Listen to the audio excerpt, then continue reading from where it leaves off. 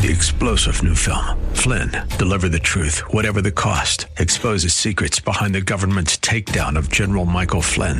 Flynn knew what the intel world had been up to. He ordered the first audit of the use of contractors. This set off alarm bells. He told the truth. He was the most dangerous person for Donald Trump to hire. They had to get rid of Flynn. Flynn, deliver the truth, whatever the cost. Available now. Watch it today. Go to salemnow.com. salemnow.com. The following program is sponsored by Prayers Heard in Heaven. God wants to raise up an army of believers whose prayer shakes the nation and the nations of the world. God wants you to shake the evil out of its dwelling place in your family, in your workplace, in the nation. Prayers Heard in Heaven is a teaching ministry teaching God's people to pass blessings with prayer. In the 5th chapter of James, the Bible tells us to pray for one another that we may be healed, and that the effectual, fervent prayer of a righteous person availeth much. The following program, Prayers Heard in Heaven, with speaker and teacher Valerie Sneed, will help you learn to pray fervently and effectively and truly see results in prayer. Valerie Sneed with Prayers Heard in Heaven starts now.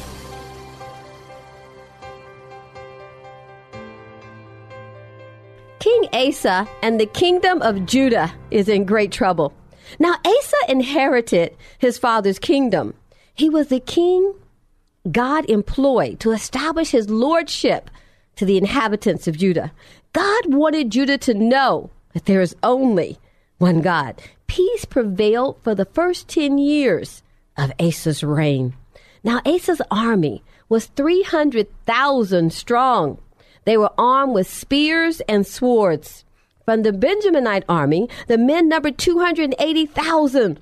Both armies were valiant men. They were brave and they were well trained for war. Asa had confidence in his military force. But the day of trouble arrives. An army from Ethiopia with 1 million men and 300 chariots, outnumbering Judah, comes to attack. They were overwhelmingly outnumbered. What would King Asa do now? He knew he could not win. All odds were against him. If he counted on flesh and blood and the bravery of his men, this could result in devastation, possibly loss of the entire kingdom and the loss of all of his men, their lives. King Asa knew he could not depend on the arm of flesh. King Asa's men did as he commanded. They marched out to war against the 1 million soldiers. And the king turned to the Lord. He cried out, "No one can help us. Here we are. We're powerless against this mighty army. Help us, Lord our God.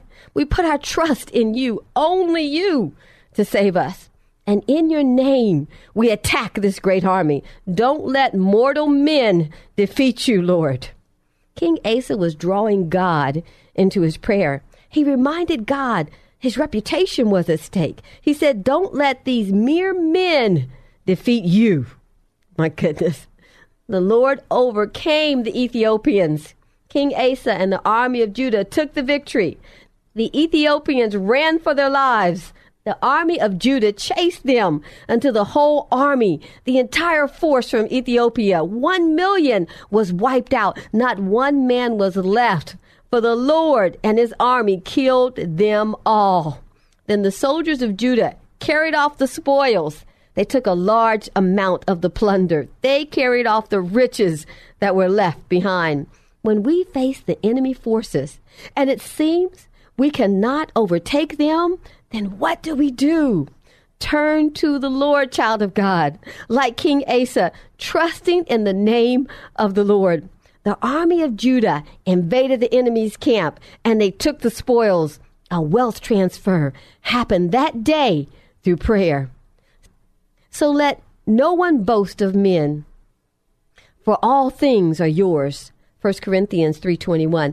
Money is God's property. The silver is mine, the gold is mine, saith the Lord Almighty. Haggai 2:8.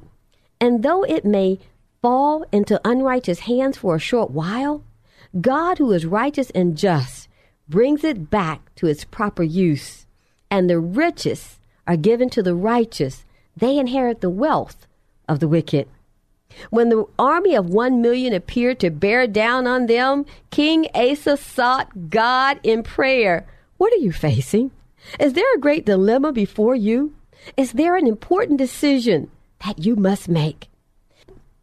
Is it as though an army is rushing against you with a mighty force? Turn to the Lord. Rush into his arms. For as soon as you do, he will grab you with his left arm, and his right arm of righteousness, he will take the victory. I said he will win on your behalf. Somebody shout for me today. Ask, and it will be given to you. Seek, and you will find. Knock, and the door will be open to you. For everyone who asks receives, and he who seeks finds, and to him who knocks, the door shall be open. Matthew 7:7. This is the unchanging law of prayer. It is immutable. It is established. It cannot be changed. You can count on the word of God. If you seek, you will find. If you knock, the door shall be open. Go to the Lord in prayer and pour out your heart. Don't let him go until he blesses you. Step into the spirit realm. And that's the title of our lesson today. Step into the spirit realm. Be like King Asa. Pray, and God will step in and utterly destroy the powers of darkness that are coming against you. For you wrestle not against flesh and blood, against principalities. You wrestle against powers and rulers of darkness and high places. Step into the power of the spirit realm. King David was king of Israel for 40 years. Never had Israel known such a time as peace as its reign under David. When David faced adverse circumstances, he prayed. He worshiped God. David used praise as a weapon against the enemy. In Psalms 86, David is desperate. Let's watch how he prays. This is a prayer of David, Psalm 86. Lord, listen to me and answer me. I am poor and helpless. Protect me because I worship you. My God, save me, your servant who trusts in you. Lord, have mercy on me because I called to you all day. Give happiness to me, your servant, because I give my life to you. David is humbling himself under the mighty hand of God. And you know what the Bible says? Humble yourself under the mighty hand of God, and he will exalt you. David continues, Lord, you are kind and forgiving and have great love for those who call to you. Now he's telling God of his greatness, how wonderful he is. Lord, hear my prayer and listen to me. When I ask for mercy, I call to you in times of trouble because you will answer me. Lord, there is no God like you and no works like your works. Lord, all the nations you have made will come and worship you. They will honor you. You are great and you do miracles. Only you are God. David meditated on the things God had done in his circumstances in the past. Everything God did, he would mention to him. He said, you're this and you're that. He's telling him, you're so great, you're so wonderful, you're loving. He's saying, you're this and you're that. He's talking to God. He's wooing God, old people used to say when I was a kid. When difficult circumstances arise, be like David. Look back on all that God has done for you, praising him.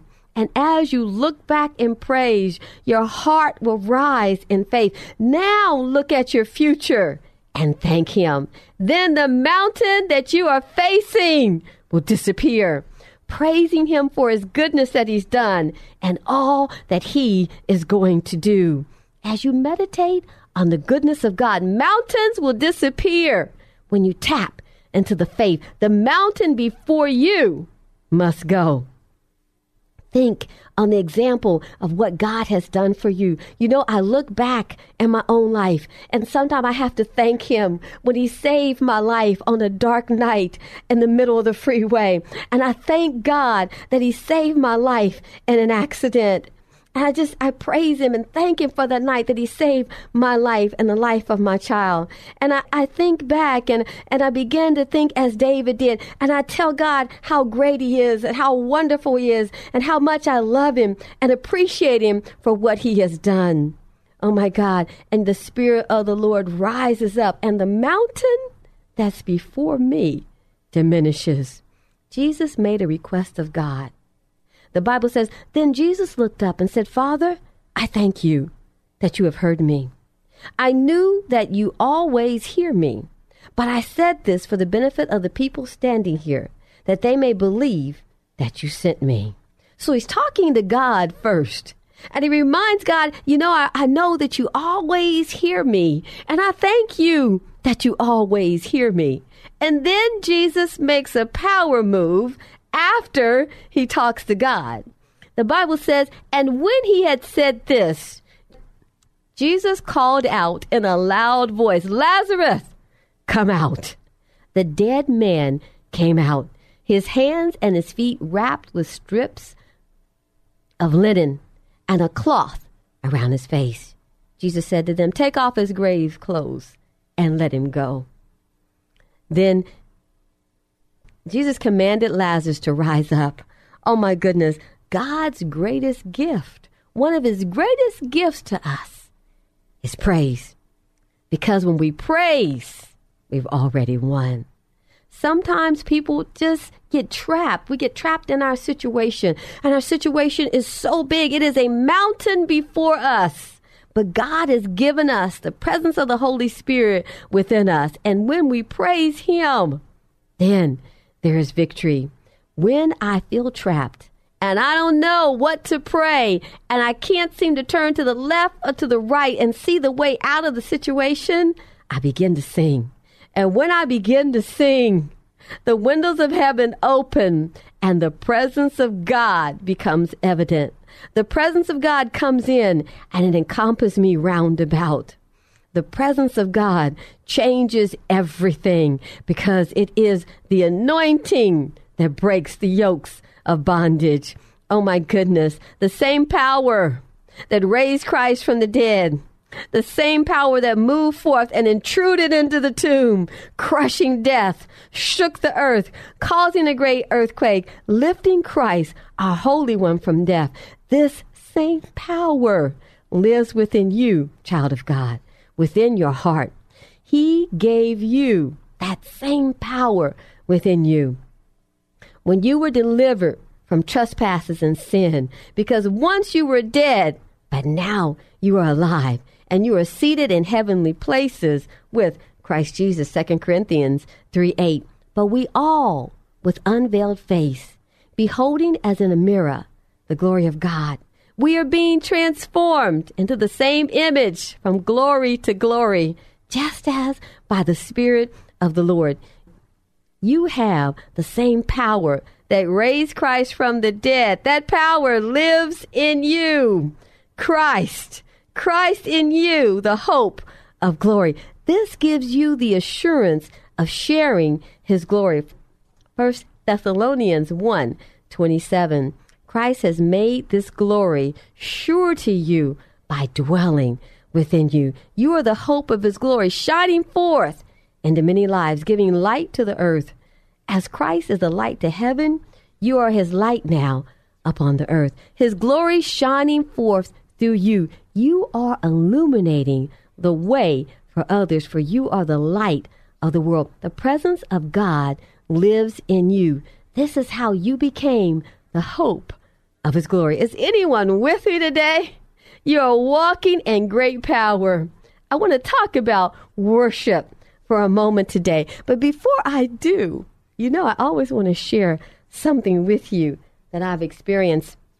My brother was 1 year and 3 days older than me. We were raised like twins. And, we're 1 year and 3 days apart, but so we're about the same height. It was amazing being raised with a twin. At least people thought so. They would say, oh, look at them. Aren't they cute? Look at the twins. Well, we weren't twins. We're 1 year and 3 days apart, but, nobody knew that. Well, as we grew up, we were close, just like twins. had the same mannerisms, you know. We thought the same. He lived in Virginia. I lived in Texas. Whatever I was doing in Texas, he would be mirroring the same thing in Virginia. We never have talked. It was utterly amazing, the connection that we had. Well, he worked for, you know, some of the largest companies in the nation. He had an amazing career. But something went amiss one day. And unbeknownst to me, I could feel he was distant. I could feel that things were changing, but I couldn't put my hand on it. I mean, everything looked the same. It was a financial, just magnificent with finances, just had a brain for it, you know. House paid off, cars paid for, investments, insurance, pension set up, stocks and bonds. This man was amazing with finances, but something was going wrong in his life, and he began to lose weight, and he began to talk different, and there was a distance. It was something I couldn't put my hand on. I didn't have in touch with his mind like we usually had, you know, one another. We were still doing same things. We were still talking for hours on the phone, but yet there was a void. Something was different. And one Saturday morning, I got up and I began to feel, my mother said, you know, something's going on with Alan. You know, things aren't right. And she began to tell me some things, but I just never thought he would go to the depths that he went to. So one Saturday morning, I got up because we would talk for hours on Saturday morning. And because we both were off from work, and he would fly all over the world, and wherever he was flying, you know, he would talk to me. And then when he would get back in the States, we'd talk for hours. So one Saturday morning, I woke up and I was walking across the floor, and it came to my mind. I said, I need to call Alan. And I said, well, no, I'll call him a little bit later. I've got to do this and this. We'll talk a little later today. And I'll never forget, I was walking across the floor, and this thought came to me. I said, he wouldn't take his own life. Oh, no. You know, he would never do that. And I thought again, I hesitated. I should call it. No. He would never do that. So I went about doing what I needed to do. And a few hours later, my younger brother came to the door. And when he came to the door, I said, hi, come on in. And he said, I need to speak to your husband. And I thought, what's wrong with him? And, you know, I went and got my husband, and they were whispering and talking together. And he wouldn't let me hear the conversation. He said, no, you can't be in here. Just he and I need to talk. And I said, okay. And I thought, somebody's died. Something really has happened. This is not how my younger brother behaves. And then they both came out to get me with these just a solemn look on their face. And they said, I have something to tell you, my younger brother said. And I said, well, what is it? And he said, Alan is dead. And when he said that, my heart just could not take it. It was such a tremendous blow to me. I simply could not understand.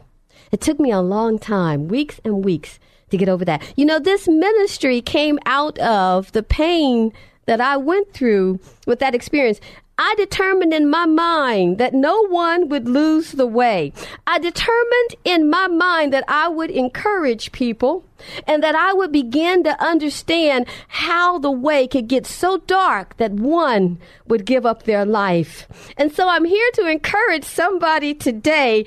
Don't you ever give up. My brother lost his way because the enemy made him think that whatever he was going through, that he would not win. But I was much younger then. But I'm here to tell you today that whatever you may be facing, God has an answer to your situation.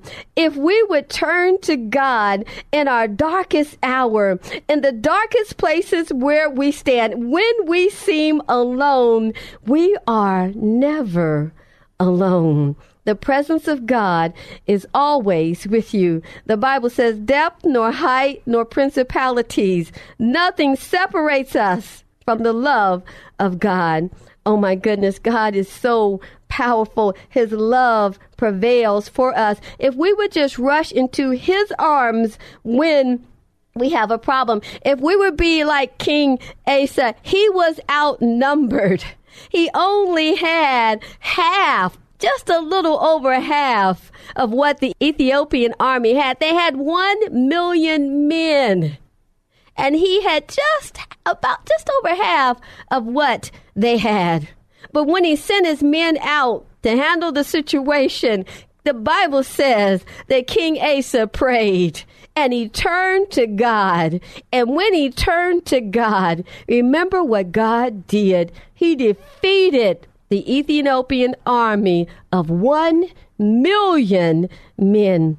Flesh and blood could not help King Asa. We have to remember that in our darkest hour, turning to flesh and blood can be a comfort, but will it resolve our situation? Only God can resolve our situation. He may use someone to help us, but when we really become strong, the first person we turn to, and I do call him a person, is the Holy Spirit. We turn to God, and when we do, he promises to answer. Oh my goodness. I thank you, Lord, that there is a higher power that we can turn to, that you hear us. Because we know, Lord, that you hear us, we know we have the petitions that we ask of you. When will we make up our minds? I'm going to lay down my life for my friends. I'm going to lay down my life to serve God.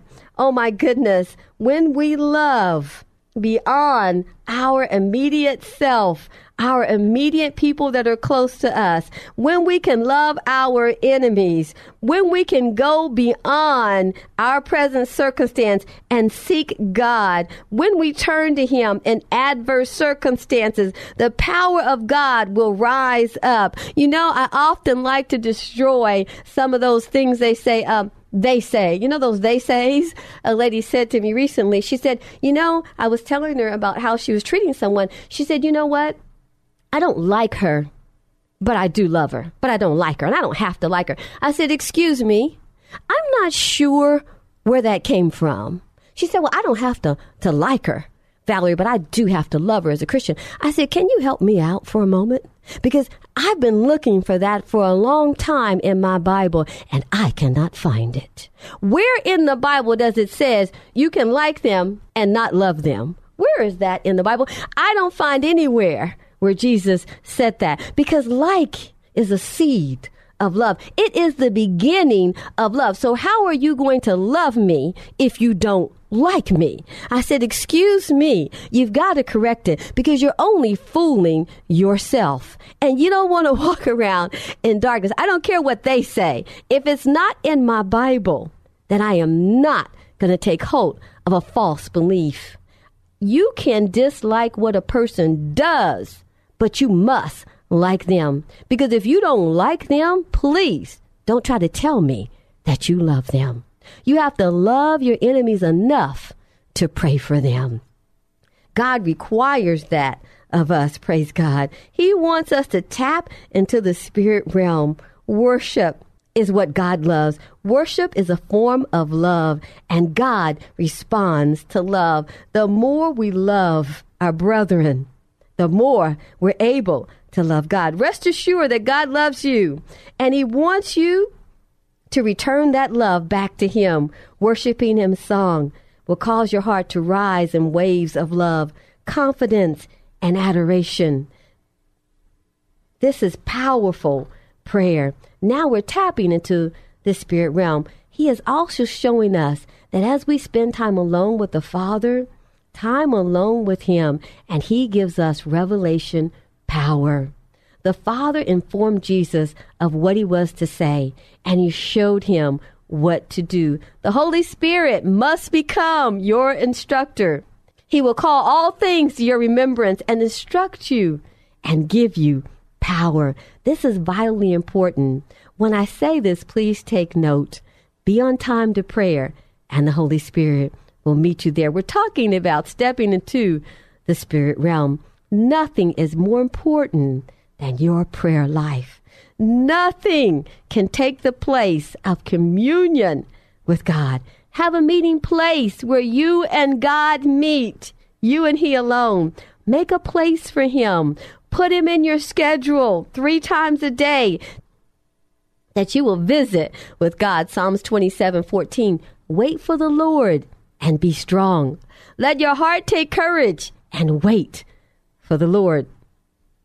Now my eyes will be open and my ears attentive to the prayers offered in this place. When you make a place for the Lord, That's how he responds. His eyes will be open and his ears will be attentive to the prayers that you pray in that place. I'm telling you how to step into the spirit realm and receive power from on high. Oh my goodness, the presence of the Lord will dwell in that place that you have made for him. I'm Valerie Sneed with Prayers Heard in Heaven, teaching God's people to pray.